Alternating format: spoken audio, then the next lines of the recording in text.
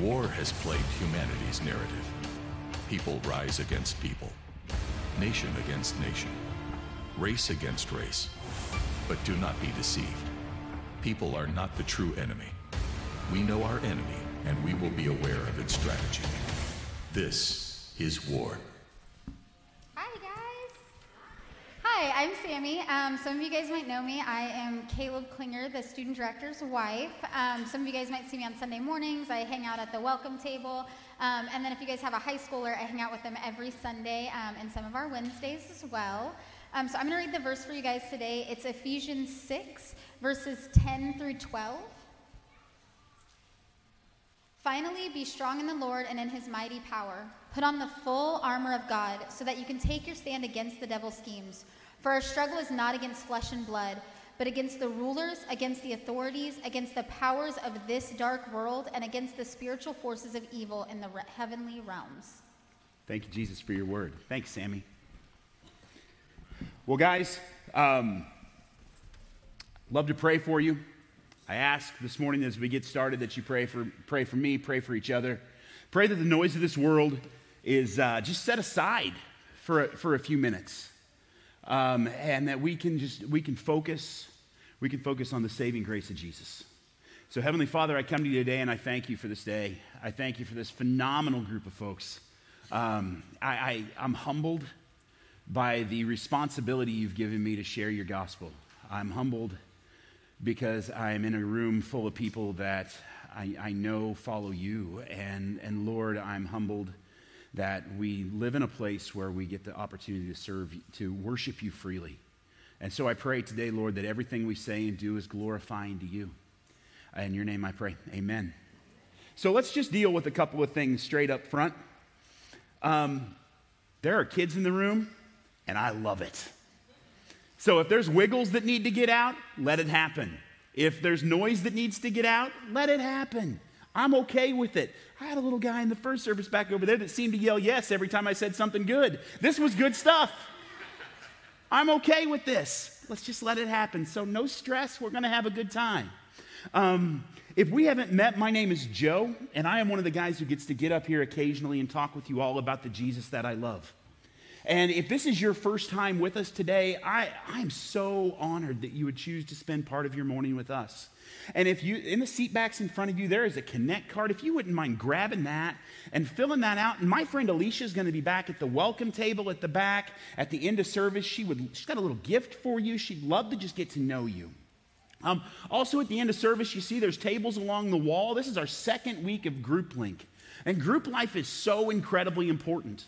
Group life is something that we all need to engage in because it'll help us grow to become more like Christ. And honestly, it doesn't matter where you're at in your walk with Jesus. If you're just kicking the tires and trying to figure out if you believe any of what we're talking about here, we've got a phenomenal group. It's called Alpha. It meets on Thursday nights, and it's a great place to just come and ask big questions.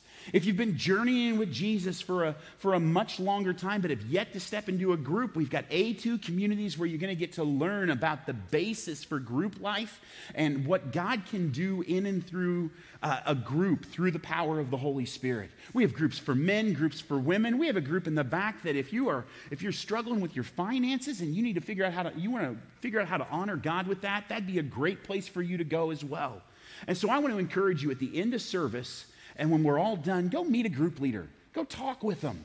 See if the group fits for you. You're going to meet some great folks who are around. And if you happen to run up to a table and maybe there's not a group leader standing there in the moment, you can find out all that information on our Westside Leavenworth app. And if you send them a note, they'll get back in touch with you, I promise. And so today, I'd like to welcome you to week 4 of This Is War.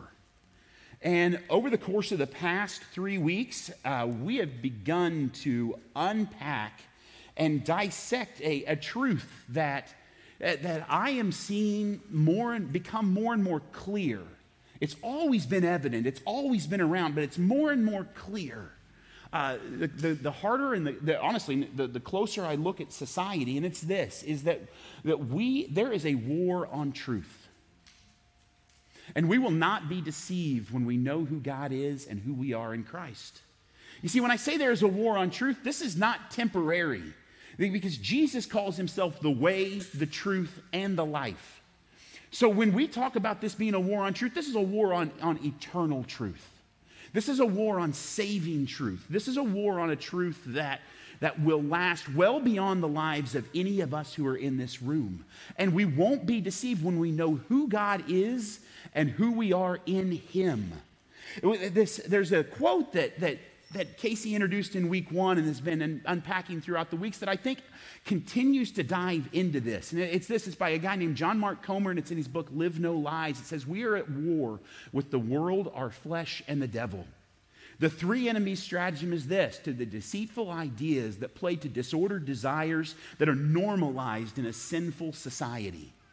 You see, this isn't something that's new.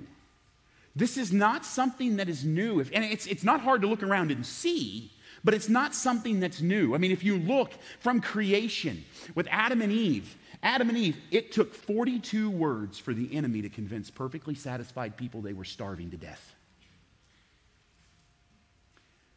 A disordered desire, a desire of the flesh, led them to sinful activity. King David, who was called a man after God's own heart, saw a lady on a rooftop who wasn't his wife. Her name was Bathsheba. Decided, yep, I would like to have her. Followed the sinful desires of his broken flesh to the point that he sent her husband away to be murdered on the front lines of a battle. Jonah was called to go to Nineveh. Said, nope, not doing it. Ran away. God put him in the mouth of a big fish, spit him out on the shore of Nineveh. Jonah went in, did what he was told to do, and then threw a fit because God did not do what Jonah thought God should do. I could go on and on and on. The sinful ideas, these desires of our flesh that lead to us looking more and more like a broken world. We see this all over. And it's been something, and you know, friends, this has been the battle plan of the enemy from the beginning. You know why? Because it works. It's been the battle plan because it works. Paul lays this out. We see this in Ephesians chapter 2. It says, as for you, you were dead in your transgressions and sins in which you used to live when you followed the ways of this world. See, we're at war with the world, with the broken world, and with the ruler of the kingdom of the air and the spirit who is now at work in those who are disobedient. That's a fancy way of saying the enemy, the devil. And all of us who lived among them at one time, gratifying the cravings of our flesh and following its thoughts and desires. Like the rest, we were by nature deserving of wrath. You see, the strategy is nothing new, and it is a battle that the whole of humanity is engaged in. It's regardless of who we are or what we hope is true, the battle will engage us. Jesus even spoke about this, and it's recorded in the Gospel of John. It says, I have told you these things so that in me you may have peace. Look at this. In this world you will have trouble.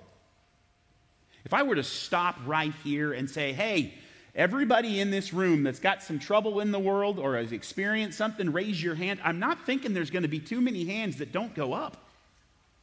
And if they don't, it's probably just maybe because, well, they're in a baby carrier and they just don't know yet. See, in this world we will have trouble, but take heart. I have overcome the world. You see, the enemy speaks little lies into our life. Lies that can pick at our insecurities. Lies that can pick at things that can easily drag us down. And the truth is, like I said, none of us are immune. This is a battle that will engage us all. For the last 2 years, if you guys have been here at any point in time or know me outside of the gym, outside of the church, you've known that I've got this thing. Listen, we're going to talk about it in just a second. You guys have known that I have been working really hard to honor Christ with this temple that he's given me. I've been working really hard to love the Lord with all my heart, soul, mind, and strength. A couple weekends ago, these lies, they got me. I was sitting in the gym, and I was doing a workout that was supposed to be based upon my current body weight. And I decided I was going to do it based on the weight that I walked into the gym at.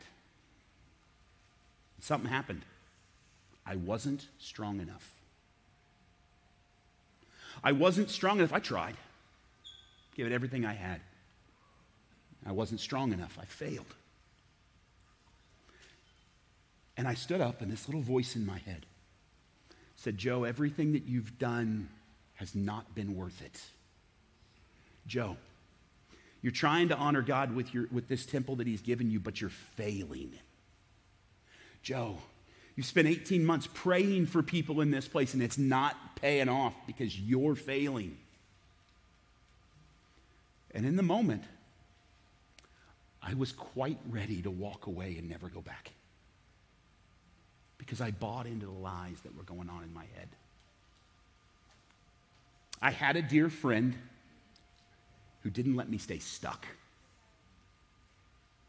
And I don't remember all that they said, but I remember what I heard.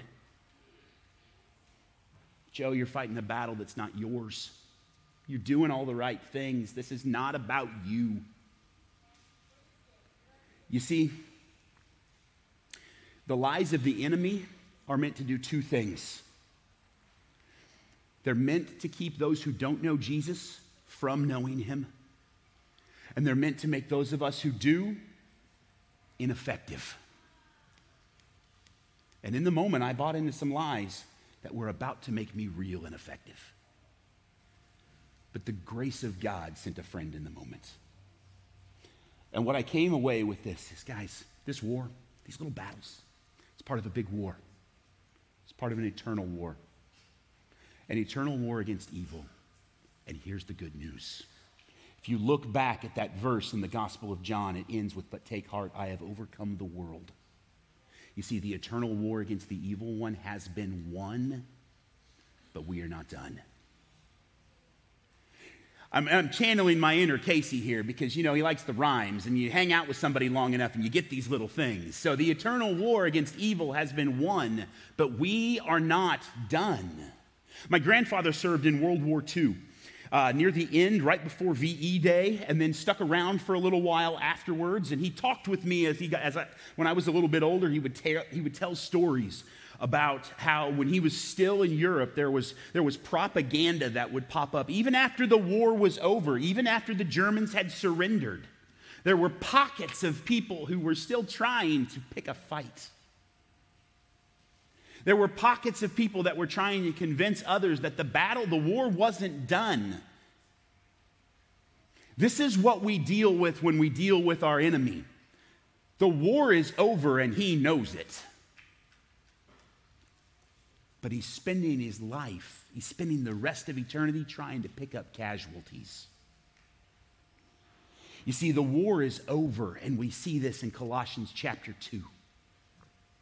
It says, and having disarmed the powers and authorities, he made a public spectacle of them, triumphing over them by the cross. You see, that's the win. The win is something that you and I could never achieve. It's something that you and I could never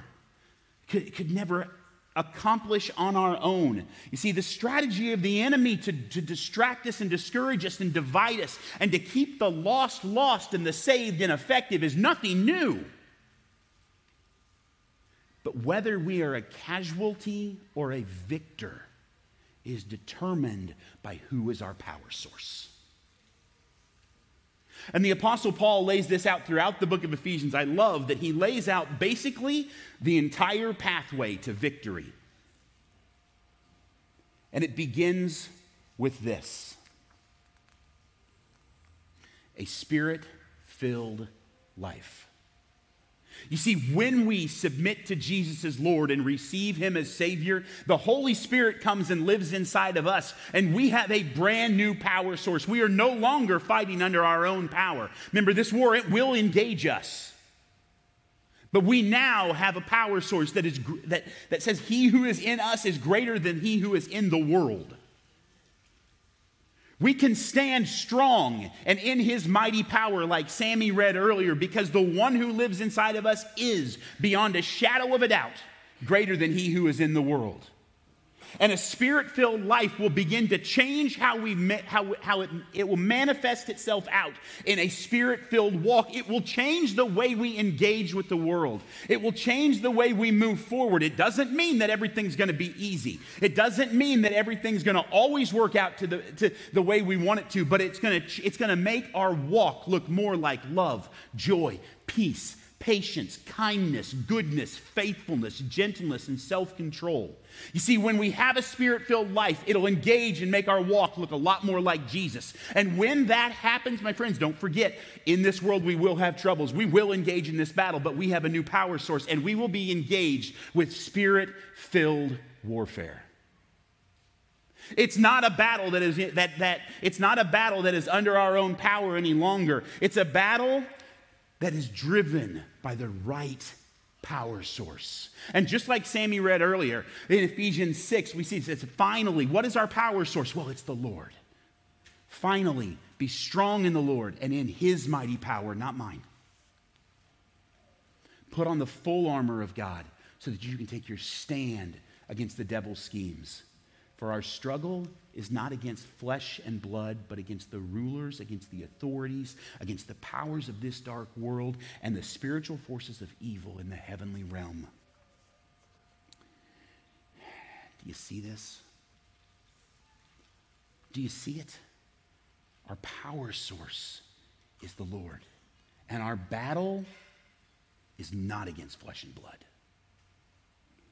You see, our battle is not against other people, but against the lies of the evil one. Now, that doesn't mean we won't have conflict, because we will.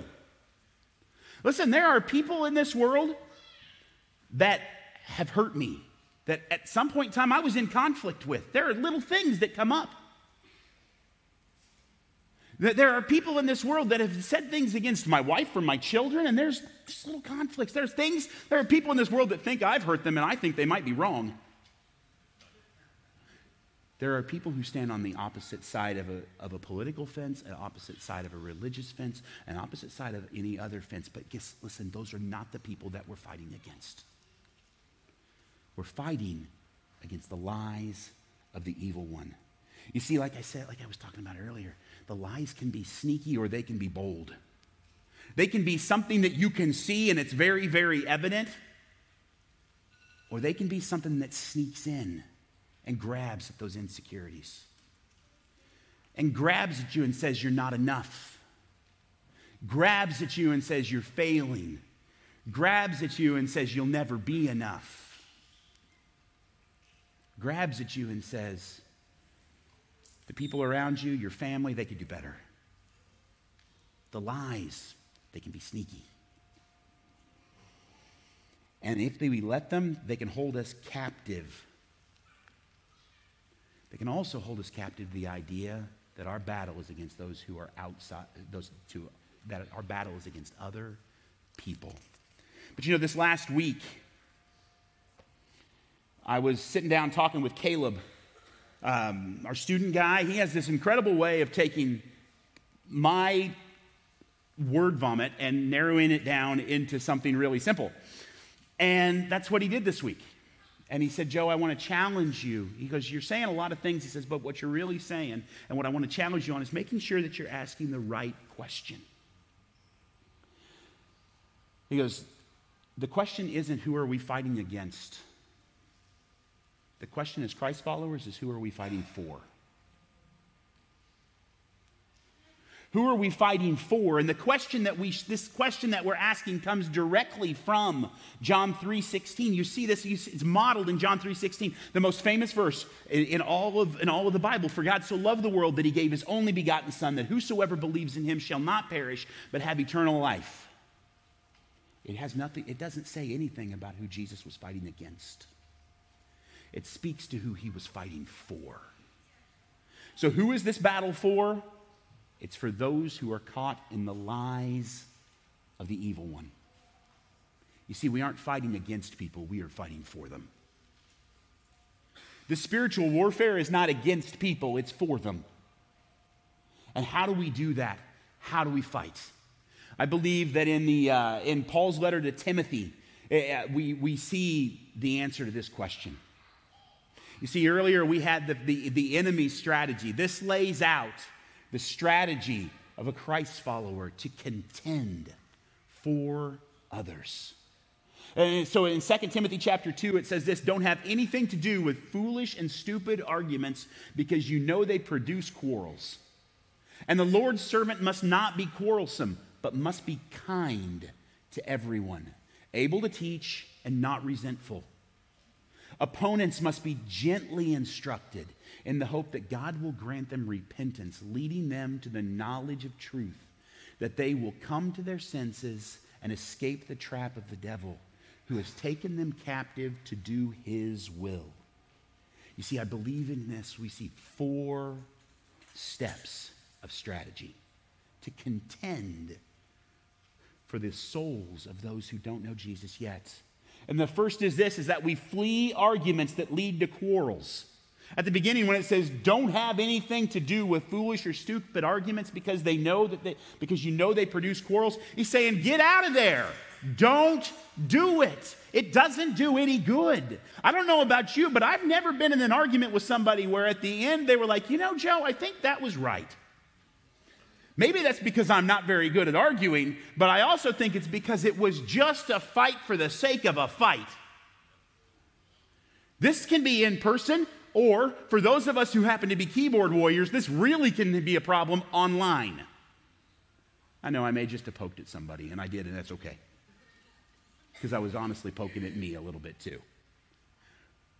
We flee from arguments that lead to quarrels because they don't do any good.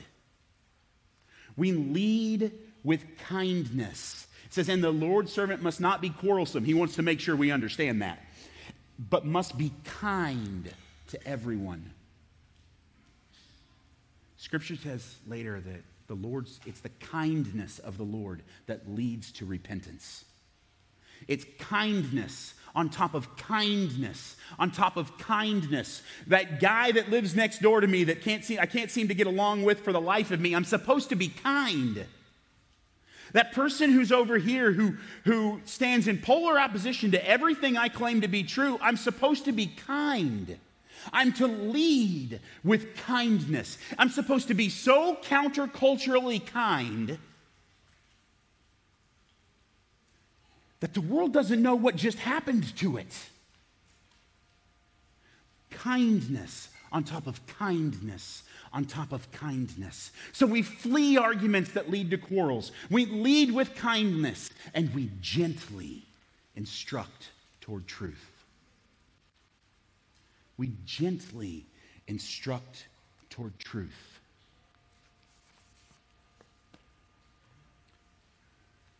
You see, this book is far too often used as a hammer, not as a lifesaver. We have an opportunity to gently instruct toward the truth, to gently remind people that there is a truth and his name is Jesus. He's the ultimate truth, the only eternal truth, the only truth that is the answer to every problem that ails the world. We are to gently instruct, not wield a hammer, wield a lifesaver. And finally, we are to pray for repentance. We are to pray. It says here that we're going to pray that God will grant them repentance. Repentance is the result of kindness and gentle instruction. It's the result of knowing the truth. It's the result of saying, hey, okay, wait a minute. I have been buying into a lie that had me walking down this path, but I am turning my back and I am going to go this way because that's where the truth is. We are to pray, to plead with God because, my friends, the greatest gift we can give anyone is our prayers that they would meet Jesus. This is the strategy to contend for the people who don't know Jesus, yet who are caught in a lie even if they don't know it. We're to flee arguments that lead to quarrels. Lead with kindness. Gently instruct towards truth. And pray for repentance. I would imagine, for those of us who call Jesus Lord, probably one of those that has our name on it. Think about that. Let that be your challenge this week. If you've got a relationship with Jesus, let that be your challenge. Because this is how we fight. This is how we fight, and this is who we fight for. And Jesus' power is where we fight from. Remember it said earlier, finally be strong in the Lord and in his mighty power, not my own. You see, our teaching big idea this week, I believe, sums all of this up. See, we stand strong in the Lord and contend for the souls of those living a lie because of who lives in us, the Lord Jesus Christ. You see, Jesus is our power source, and because of who he was, is, and always will be, we can stand strong and we can contend. Because of Jesus, who is Lord, we can stand strong against the lies of the evil one and contend for those who don't know Jesus yet. And we can do this we can do this by mimicking him.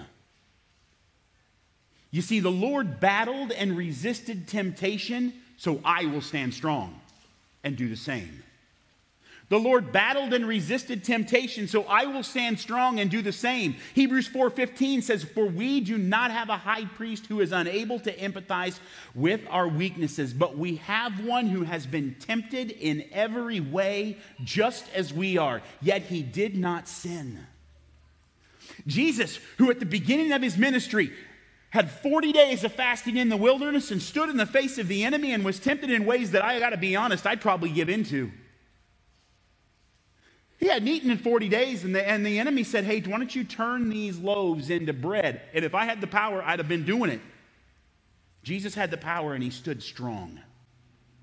Jesus stood in the face of the enemy and was tempted in every way that we have been and more.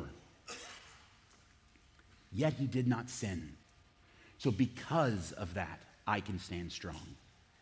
You see, and then in the Lord also, he served justice on all sin, so I will stand strong and forgive others. What is the barrier to, one of the primary barriers to contending for others? It's unforgiveness.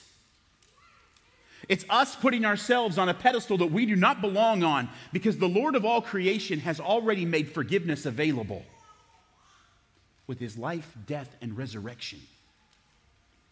You see, Jesus forgave, so I will stand strong and forgive. You see, Hebrews 7 says, if such a high priest meets our needs, one who is holy, blameless, pure, set apart from sinners, and exalted above the heavens, unlike the other high priests, he does not need to offer sacrifices day after day, first for his own sins and then for the sins of others. He sacrificed for these sins once for all when he offered himself. All is a fancy little word that means everybody. It's a fancy little word. I don't care what language it's in, it means all. It means everybody. So whether it's somebody who has stepped on our toes, stepped on the toes of a loved one, done something horrible to us, Jesus died for them. And he died for us.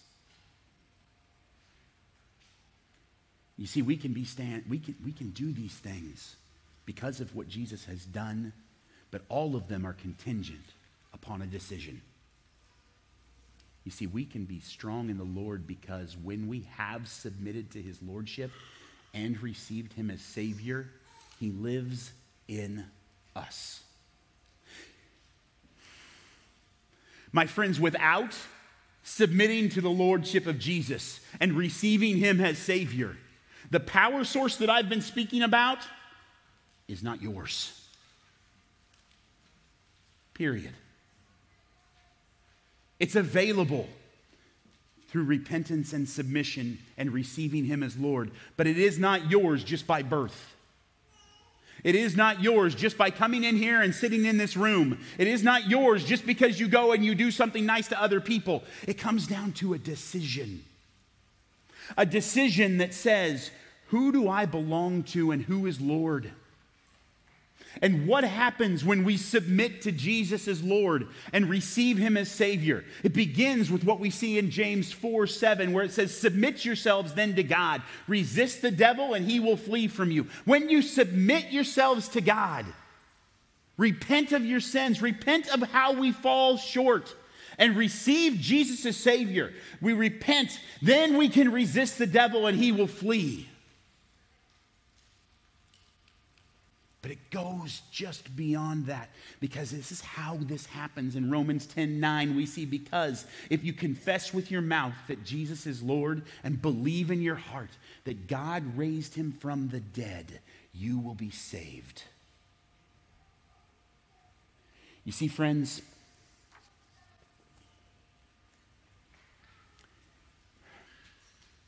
life begins with Jesus. Our true life, our eternal life, begins with submitting to him as Lord and receiving him as Savior.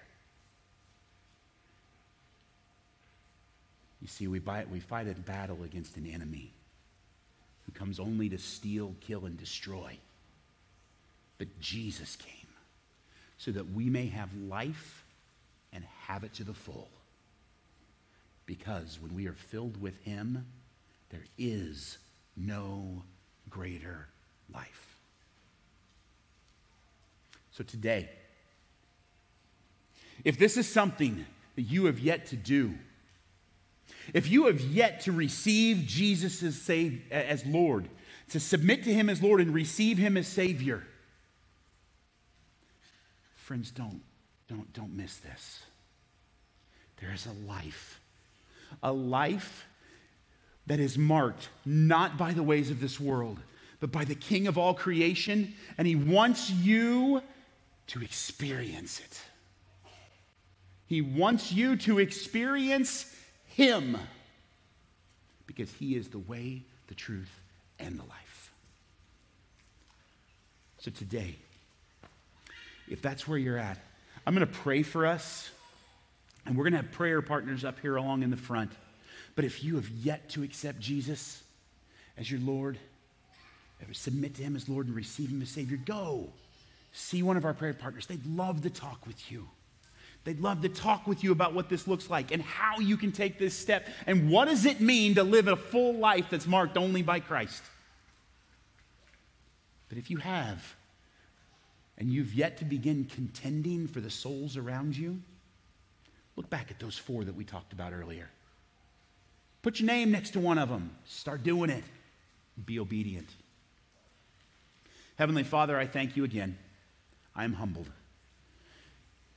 I'm humbled by your grace. I'm humbled by your sacrifice. I love you, Jesus. Amen. Guys, I love you, Westside, but not nearly as much as our Father in heaven does. We'll see you next week for the final week of This Is War. Don't forget, prayer partners are down front and groups are along the edge.